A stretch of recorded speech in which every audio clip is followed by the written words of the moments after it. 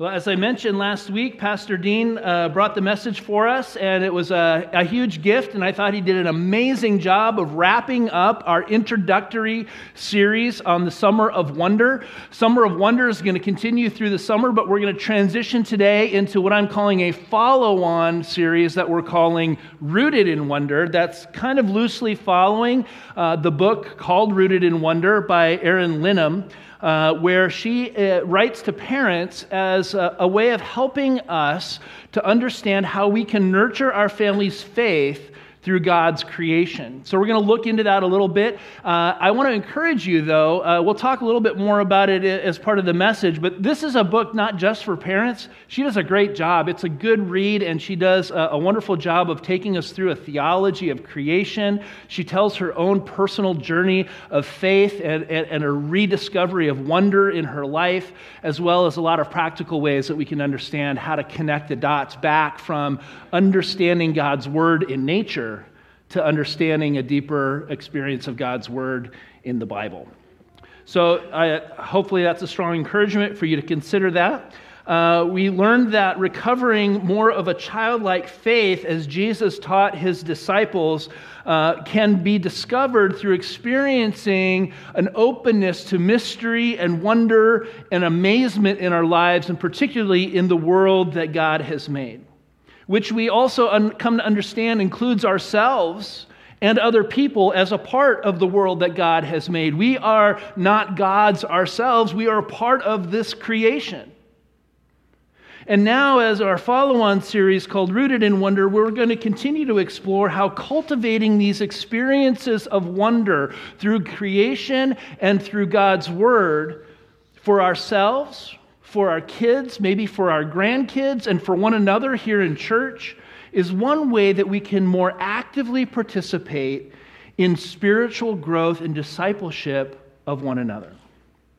The book that Eryn Lynum wrote is primarily, as I said, written to parents, but it's a great way that we can start to think more about the connection between God's word in nature and God's word in Scripture, and how really God has intended the two to go hand in hand. Our starting point is really to understand that according to the Bible, there are really two primary ways that God reveals himself to us. Now, theologians would call this special revelation and general revelation, or maybe natural revelation. Special revelation refers to what we can only learn about God through the words of the Bible that he has revealed through the relationship of the people that he has chosen.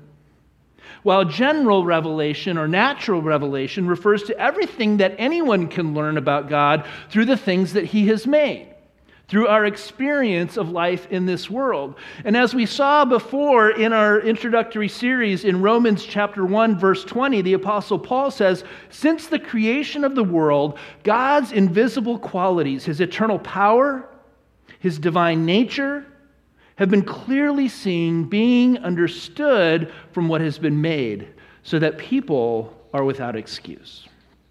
You see, the Bible is telling us that nature itself, if we have eyes to see, shows us the reality of a creative, eternal, sovereign, and powerful God. But as Lynum rightly identifies in her book, we also need to acknowledge that it is not possible for us to hear in the song of the birds, or to perceive from viewing the mountaintops, or to grasp from contemplating the depths of the ocean that Jesus died to save us from our sin and rose again to bring us to new life. You see, the reality is that we need this special revelation from God. We need God's living and active, convicting word to show us why we need him, and to reveal to us both the reality of sin in our lives and the brokenness of the world that he's made, as well as the reality of his saving love and his desire to bring healing and restoration to his entire creation. Lynum says, once we know him, we begin to see it everywhere, that he is the creator and the bringer of new life.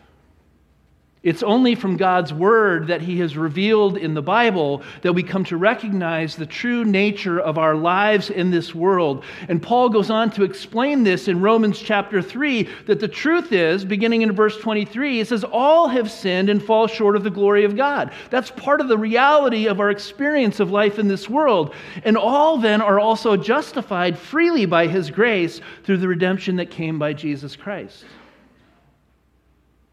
And so when we come to understand through God's special revelation in His Word, that God's good creation, including you and me as a part of that creation, has been marred and broken by sin and evil, that we are powerless to change that reality in our own wisdom and our own strength, and that the only solution that exists for our human condition to be overcome is the mercy and the grace of the God who made this world and who comes to us in His Son, Jesus Christ, to give us forgiveness and mercy and healing, not because of how good we are, but because of how good God is.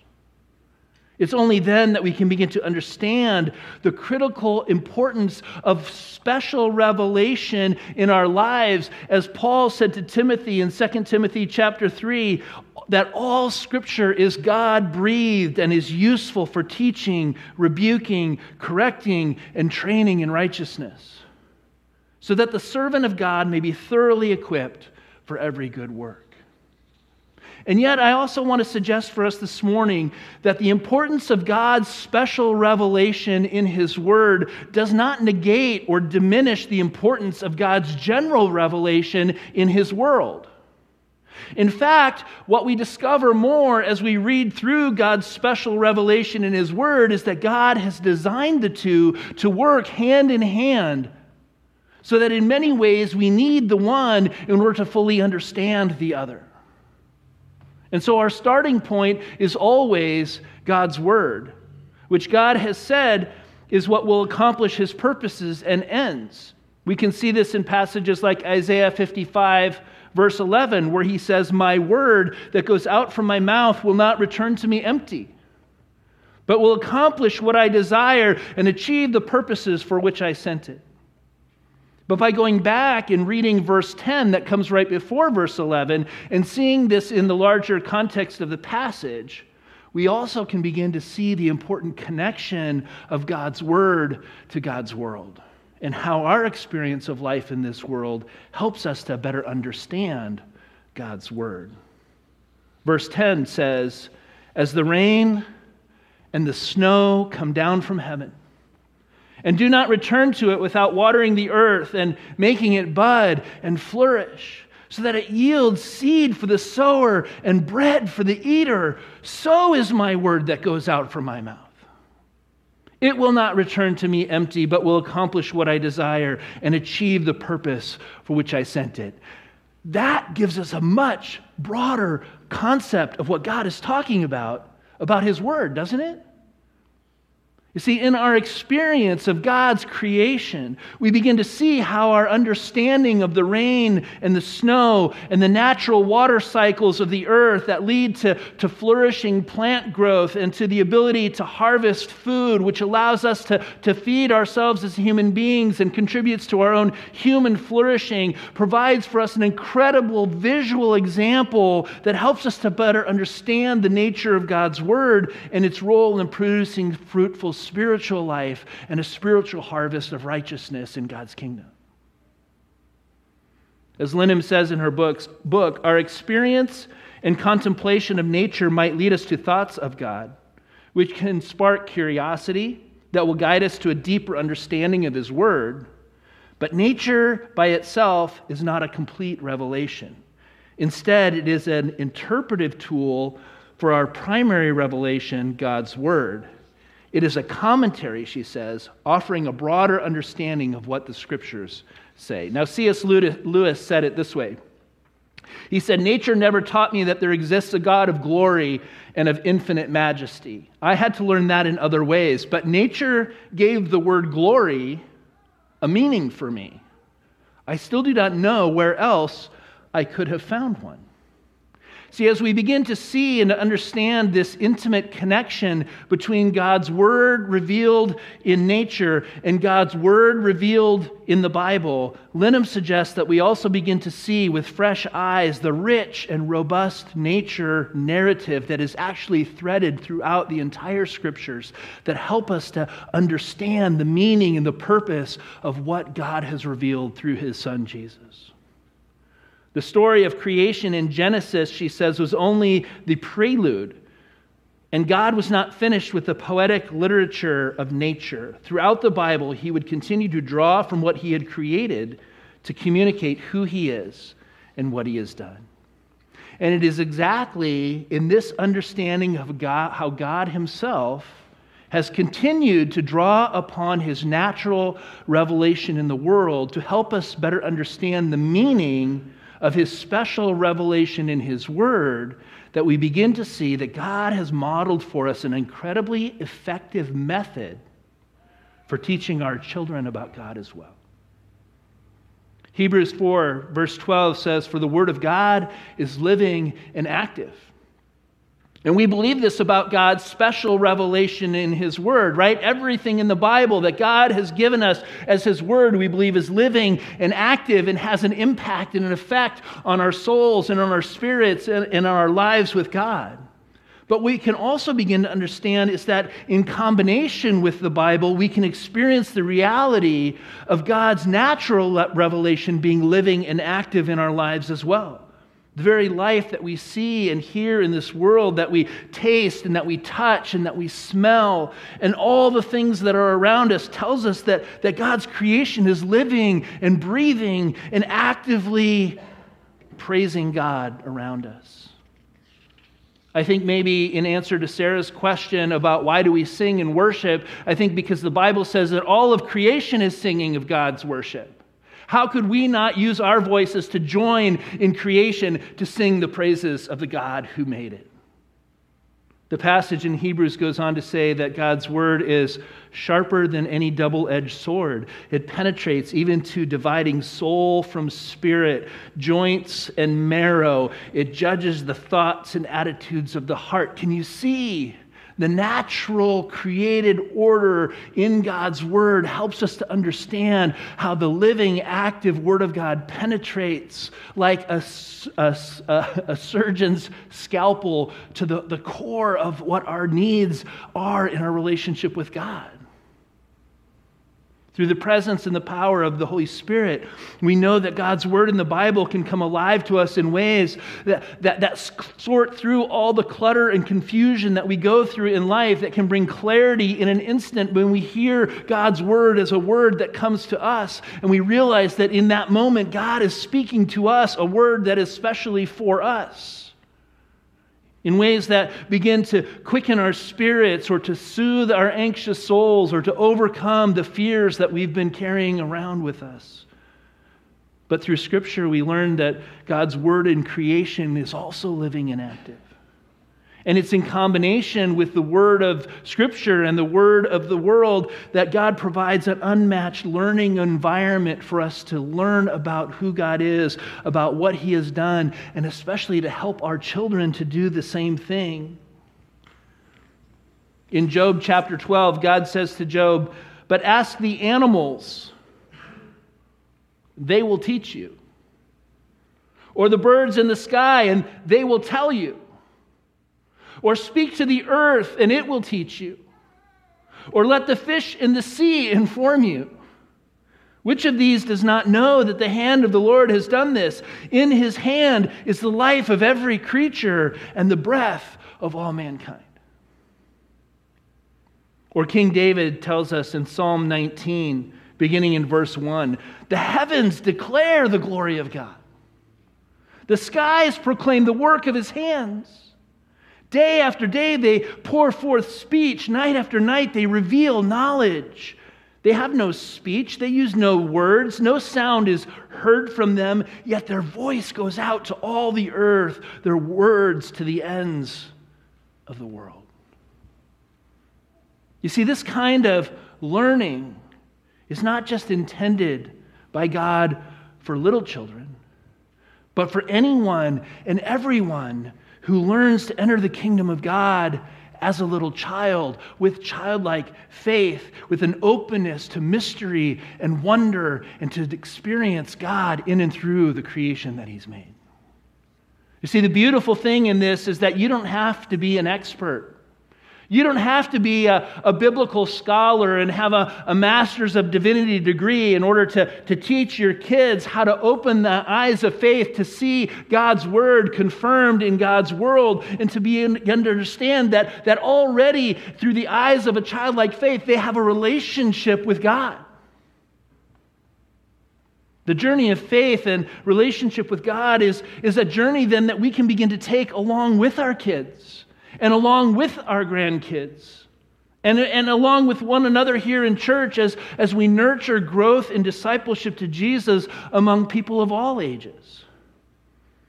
You might recall the story of the night that God made His covenant promise with a guy named Abram.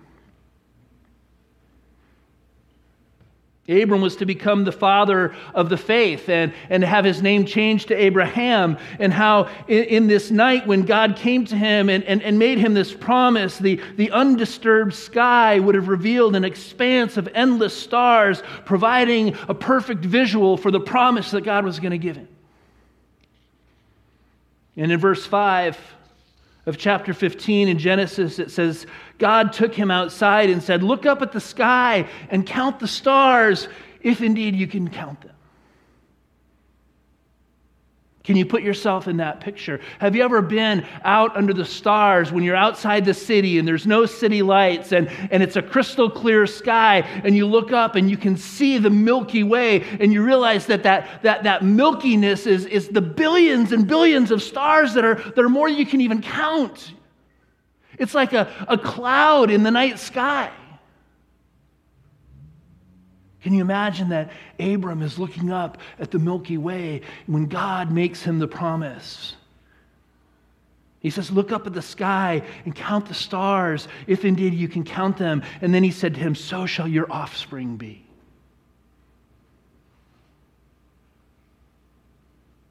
And then it says Abram believed the Lord, and God credited it to him as righteousness.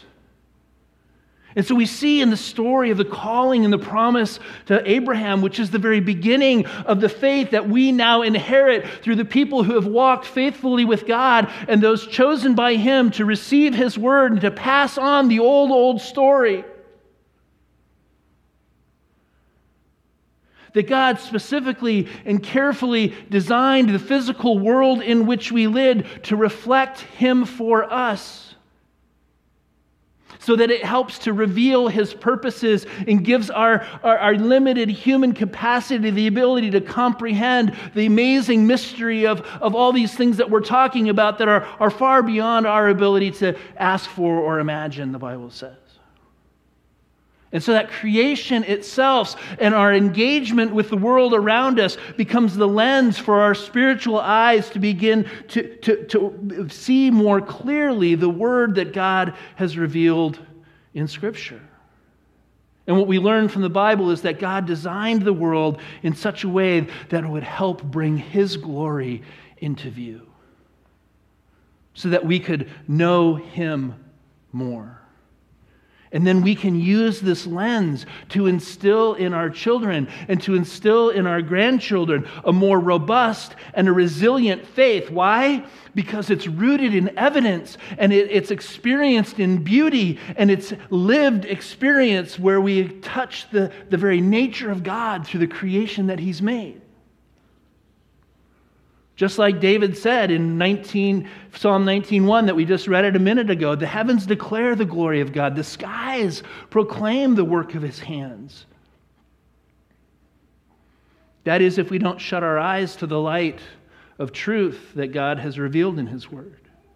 Because I think part of the challenge I'd like to suggest for us, parents, grandparents, even us as adults, is that we live in a world that wants to explain away the clear, intelligent design of the creation that God has made, that if we have eyes to see, it is irrefutable proof of the existence of God.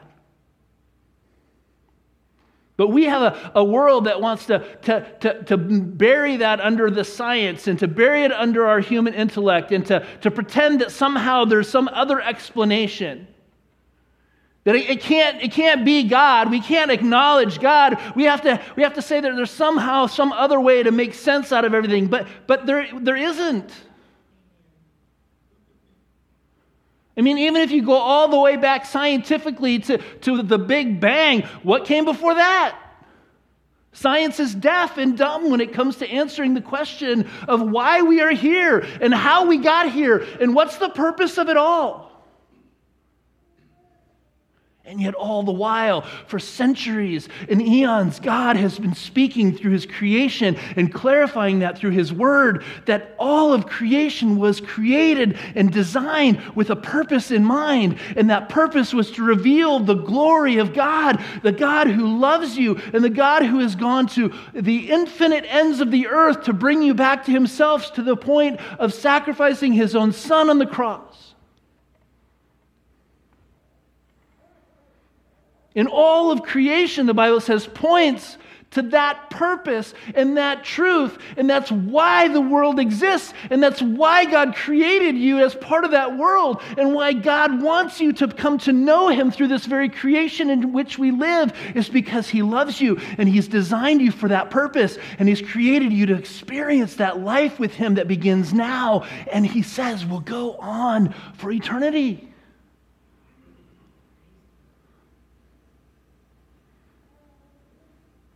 God has designed creation itself in order to remind us that there's something bigger than us, there's something greater than us, and there's a purpose for our lives, and He wants it to draw us back to Him. But as our children run and play in the world, as they gather rocks and sticks, as they make mud pies and chase bugs in the summertime, as they splash in puddles and run in the waves of the ocean, are they coming to know their Creator better? To some extent, it all depends on what conversations we bring to those experiences. And the conversations that we have with our children and with our friends and with our neighbors about God's Word and about God's world and how they're designed to fit together and to help them to form whatever narrative will develop for them about the meaning of life and why they're here and what the purpose of life is. Because without those conversations and without us helping connect the dots from God's world back to God's Word, the whole purpose for why God designed things the way they are can be missed. The good news is that none of us have to have all the answers. We don't have to be the experts. God has already given us all the tools that we need. It's more important that we learn to ask the right questions, right? The right questions about the Bible, the right questions about the nature of the world, to explore and to seek and to discover together. That's a part of the journey of faith, is that as parents and as grandparents, we don't have to have already arrived. We can go on the journey together, and we can share our own story, and we can share our own doubts, and we can share our own struggles. And to be honest with you, your kids will feel a lot better if they know you're not perfect than if they think you are. Because then they think they're supposed to be perfect as well. By teaching our children how to develop a holy curiosity about life and about God's Word on the one hand and about God's world on the other hand, we can help them to begin to develop a more resilient faith that's grounded in a real life experience, not just an intellectual learning in a classroom, but a lived experience out there in the world where they get to test and taste and to see that the Lord is good. Amen? And the reality is that no matter what age or stage of life we're in, we begin to discover that the same experiences that help to develop the faith of little children are the very things that confirm and reaffirm our faith as adults as well. As an encouragement to parents, Lynum says in her book that raising children to love and follow God is a long game approach. While some of the fruit we may never see, we can trust that God uses every ounce of our efforts. His word goes forth and does not return void. Thus, she says, parents should not become overwhelmed by the big picture. Instead, you can simply ask yourself, what can you do today? What can you do right now to introduce your children to their Maker? And the reality is, every time we read the Bible to our kids or our grandkids, or take them outside and point them to God in creation, whether by taking them for a walk in the woods, by playing with them in the sand at the beach and building sandcastles, by simply digging in the dirt and planting plants in your backyard, each one of these becomes an opportunity for the living and active Word of God to do its mysterious work in us.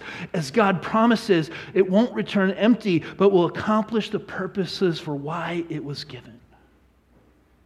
So over the next few weeks, as we enter into this series, we're going to be looking at more real-life examples of the ways that God's Word is revealed in His world, and how we can come to a deeper understanding for ourselves, for our families, for our kids, of who God is and what He has done both in us and for us.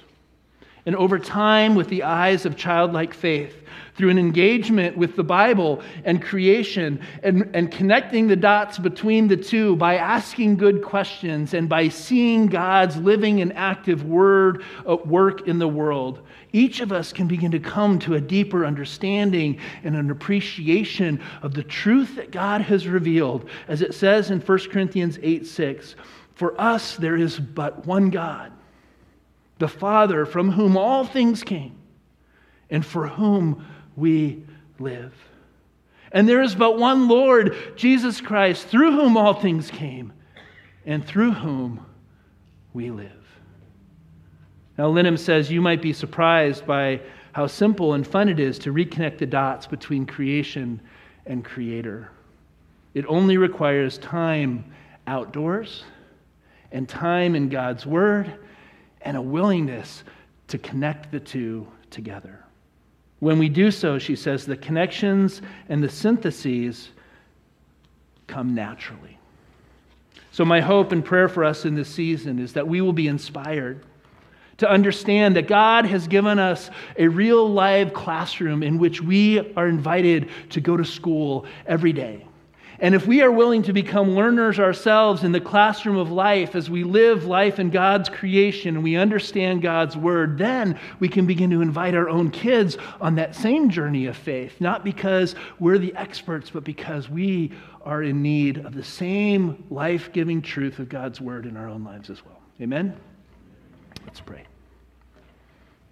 God, we thank you that you are a loving parent who knows us better than we know ourselves. And you have, from before the creation of the world, designed a purpose and a plan for this universe. And that when we come to understand that all of creation is telling of your wonders and your glory and all of the things that you want us to know about you, it helps remind us of how important it is to come back to your Word and be reminded in the special revelation you've given us of your deep love and your abiding faithfulness to each one of us through your Son, Jesus.